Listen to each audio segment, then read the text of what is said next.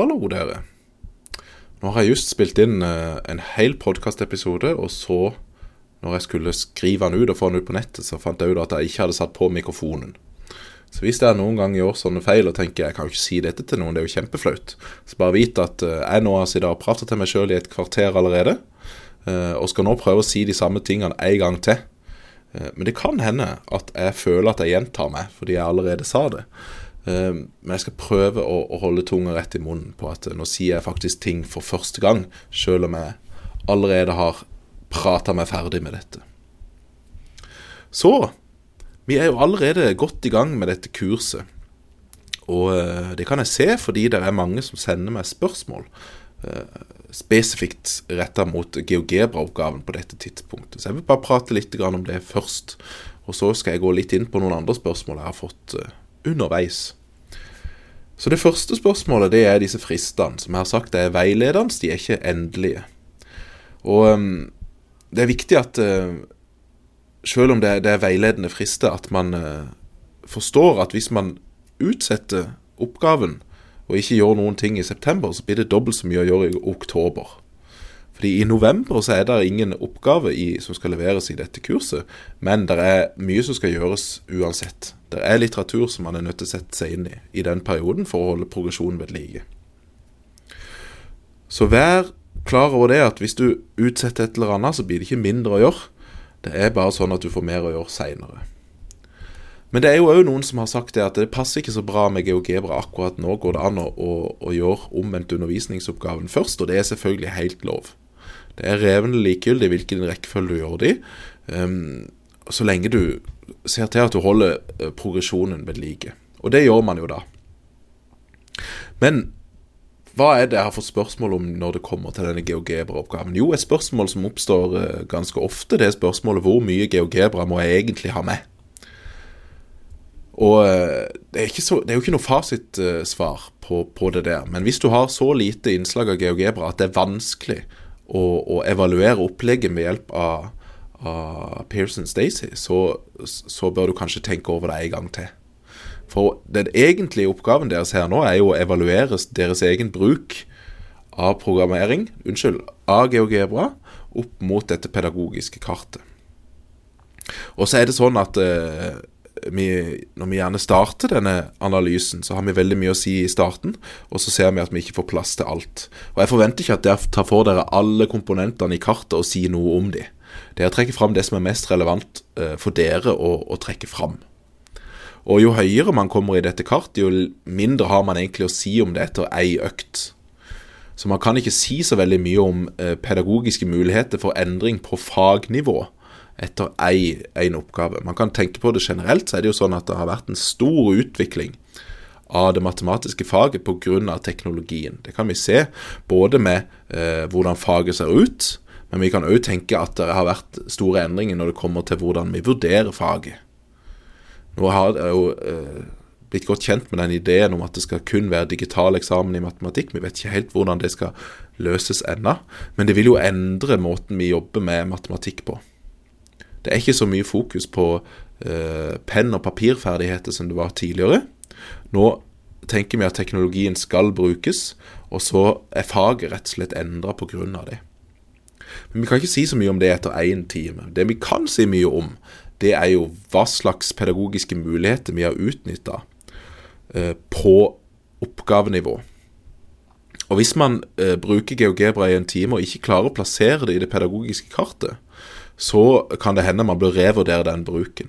For hvis man ikke da klarer å identifisere hvilke pedagogiske muligheter det faktisk har benyttet meg av her, så kan det hende at det er like greit å gjøre den oppgaven uten bruk av teknologi. At man egentlig bare da hiver strøm på pennen, og ikke gjør noe annet enn å gjøre det samme som vi ville gjort for hånd, vi gjør det heller i GeoGebra. Så gjennomgå først hva slags endringer er det som har skjedd her på grunn av teknologien på oppgavenivå, og så prøve å si noe om klasseromsnivået. Hvis dere klarer å få sagt noe om begge de to nivåene, så ligger det veldig godt an.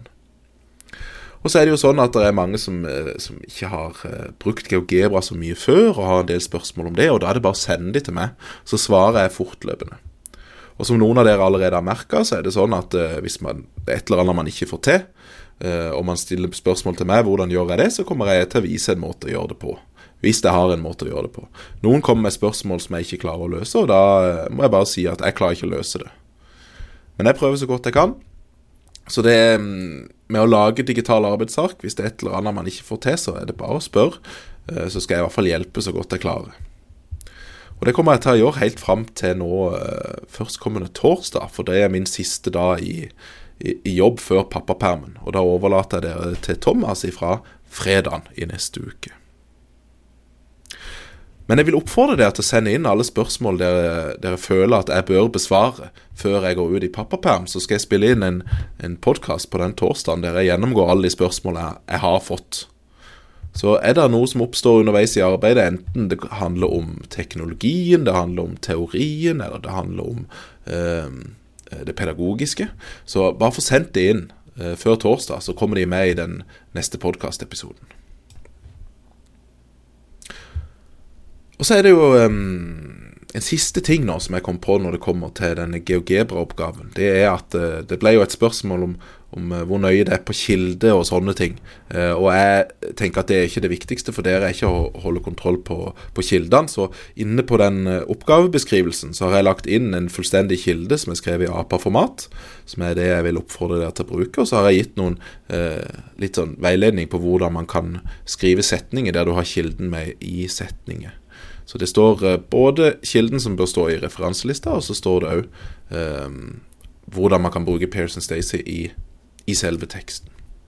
Så undersøk det og prøv å få det til å høres logisk ut.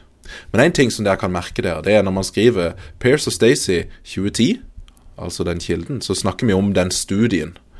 Så vi snakker egentlig ikke om forfatteren, vi snakker om akkurat den paperen og hva som står i den.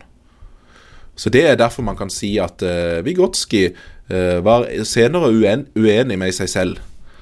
Rett og slett fordi man ser en studie opp imot en annen. Og det kan ha skjedd endringer i Vygotskys forståelse mellom disse to paperene. Og da snakker vi om at denne studien uenig med en senere studie. Så det revelig likegyldig hvem som forfatteren egentlig. Så når vi skriver forfatternavn og så i parentes etterpå hvilket år studien skrevet, så snakker vi om denne studien. Det ikke så farlig hvem det som forfatteren egentlig når man tenker på den måten. Så det ligger nå under den oppgavebeskrivelsen. Jeg skal legge inn det samme på den andre oppgaven som handler om omvendt undervisning. Den det ikke kommet så veldig mye spørsmål om ennå, så det antar jeg at de aller fleste jobber gjennom det som jeg vil kalle den vanlige progresjonen, at man begynner med GeoGebra og så senere går over til å jobbe med omvendt undervisning. Men så vil jeg jo nevne at hvis man interessert i at elevene skal jobbe videre selv i GeoGebra, så omvendt undervisning en grei måte å introdusere det for elevene. Fordi hvis de får en veiledning på hvordan man gjør noe i GeoGebra i en video, så det veldig enkelt for elevene å finne igjen den informasjonen senere. Det ikke sånn at hvis du viser noe en gang på tavla i klasserommet, så det sånn at neste gang du skal gjøre det, så vet du kanskje ikke hvordan du gjorde det første gang, og du husker ikke begrunnelsen for at det fungerte. Og hvis du har mistet den begrunnelsen, så det vanskelig å få den igjen uten å spørre en gang til. Men i en video så kan vi bare gå tilbake til der i videoen, den tingen vi interessert i ble gjort, og så se hva det var som skjedde der. Så hvis dere har lyst til å videreføre disse ideene med GeoGebra med elevene deres, så kan man lage et omvendt undervisningsopplegg der mye av det tekniske opplæringen skjer gjennom videoet. Som regel så setter elevene veldig stor pris på det. Men hvis man tenker litt sånn større på det, så har vi jo nå faktisk gjort ganske mye i dette kurset. Fordi vi startet jo det hele med å tenke på drivers og hans 3 faktorer for vellykket implementering av teknologi i matematikkfag. Og han sa at man må ha kontroll på design, som handler om oppgaver, design av oppgave, opplegg og teknologien. Vi må ha kontroll på læreren og lærerens rolle i et sånt klasserom. Og så det snakk om den pedagogiske konteksten, som jeg vil si den øvre del av det pedagogiske kartet, alt som ligger utenfor selve design av opplegg og teknologi, og lærerens rolle i klasserommet. Det ganske mye som kan påvirke der. Så vi har jo faktisk noen rammeverk som sier noe om disse ulike delene. Så pedagogisk kart kan si noe om pedagogiske konteksten, og det kan også hjelpe oss med å se på oppgave og design av opplegg. Der har vi jo Sammer-modellen som inne og hjelper oss. Og dette designet kan vi jo undersøke ved bruk av disse designprinsippene som handler om omvendt undervisning. Det vil være noe som kan informere oss og gjøre informerte valg når det kommer til design av undervisning. Og så det læreren da, og der har vi kanskje det tyngste teoretiske stoffet til nå. Tror jeg vi kan si ligger på dette som handler om læreren og lærerens kunnskapstype spesifikt. Og jeg har fått litt spørsmål, og det kan virke som om jeg har sagt noe feil i samlingen, at jeg har blandet sammen noen av disse ulike typene. Så jeg vil bare oppfordre dere til å lage deres egen forståelse av disse ulike delene av denne TPACK-modellen, og gjerne ha eksempler klare som dere kan hente fram når dere skal forklare dem. Og jeg tror den som jeg var dårlig til å forklare i samlingen, det var den som forener teknologisk kompetanse og pedagogisk kompetanse. Eller kunnskap, unnskyld. Vi skal egentlig bruke kunnskap når vi snakker om TPACK. Så et eksempel som jeg vil ha for å forklare viktigheten av den type kunnskap, det brukergrensesnittet til et program, for eksempel Scratch. Så jeg har lagt ut en lenke i den kunngjøringen der jeg sa at jeg har lagd denne podcast-episoden. Der der en Scratch-lenke. Så hvis man klikker seg inn på den, så kommer man til en sånn side der det ikke ser ut som vi kan gjøre så mye, men du kan trykke på se inni. Trykker du på se inni, så kan du se koden jeg har lagd. Og så det sånn at det to sånne kodesett her. Den ene starter med spør, og den andre starter med gå til. Og den som starter med gå til, hvis man trykker på den, så hopper bare denne katten tilbake til utgangsstillingen der som man starter denne koden. Så hvis man kjører den andre, hvis man trykker på den andre kodeblokken, og trykker på spør, så får du et spørsmål, hvor langt skal jeg gå? Så kan du skrive inn antall skritt du vil at denne katten skal gå, så tegner han et kvadrat, der sidelengden i kvadratet det samme som antall skritt som ble sagt. Og så kan vi trykke på den andre kodeblokken som starter med gå til for å ta vekk det kvadratet vi nå tegnte, så kan vi endre på hva vi hiver inn. Og uansett hva vi hiver inn, så skal han tegne et kvadrat med ulik sidelengde.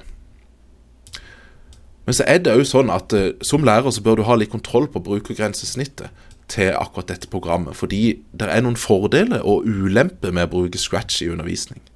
Og en ulempe med dette programmet, det at det ikke alltid korrespondanse mellom koden og det grafiske som kommer opp, eller det visuelle.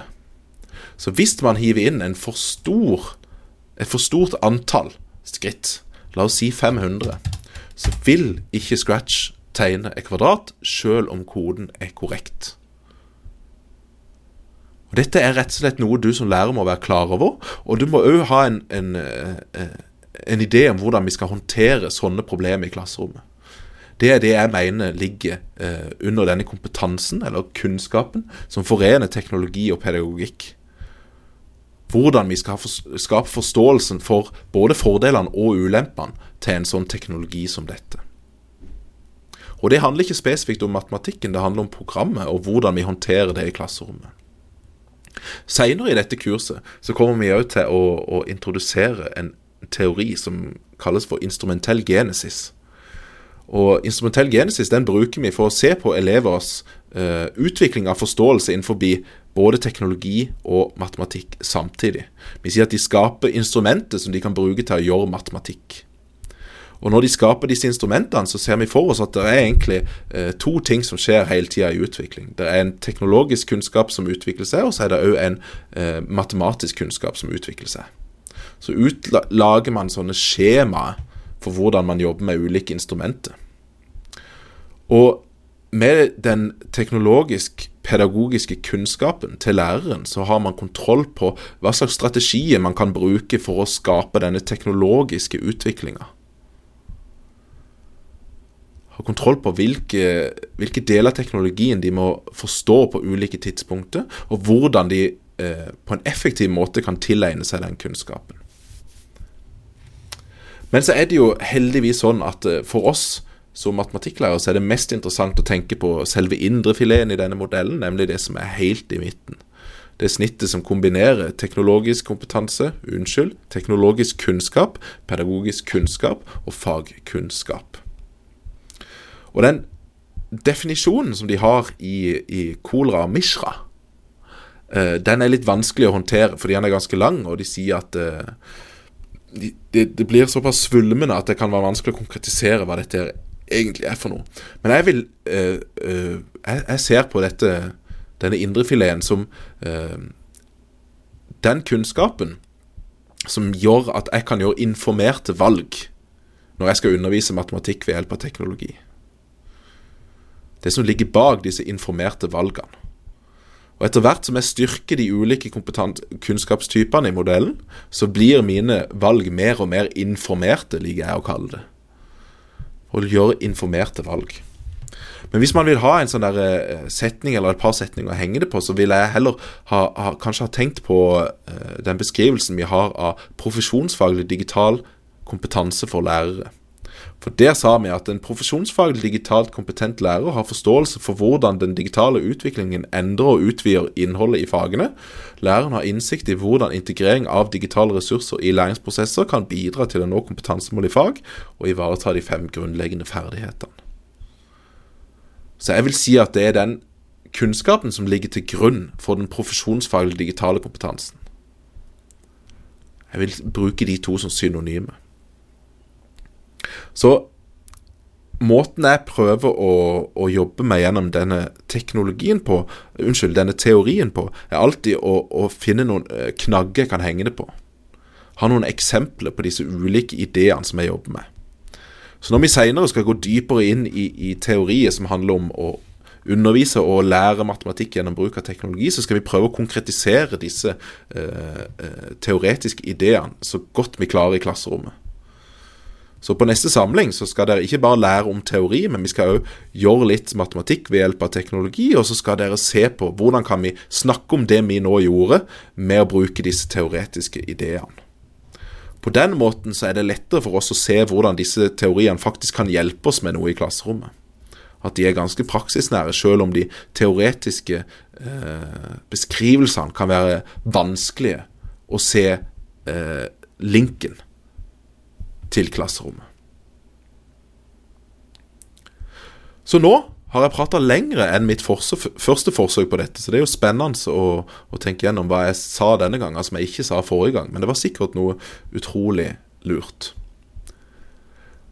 Så kort oppsummert, prøv å sende unna de spørsmålene dere sitter på som dere vil at jeg skal svare på innen torsdag. Så på torsdag så lager jeg en podcast der jeg snakker meg gjennom det som har kommet inn til da. Så fra fredagen så det Thomas som tar over, så han vil presentere seg i Canvas og ta oppfølgingen sammen med dere ut semesteret. Men Mats, som var med og underviste i samling 1, han kommer til å være med videre, og dere vil treffe han på samling 2 også. Så det bare meg som nå trekker meg stille ut og skal sove mindre og mindre frem til vi treffes igjen i januar. Men jeg ønsker deg bare lykke til videre i dette kurset, og så håper jeg at det flere av dere som sender inn noen tips til hva dere vil at jeg skal prate om nå, før neste podcast som kommer på torsdag.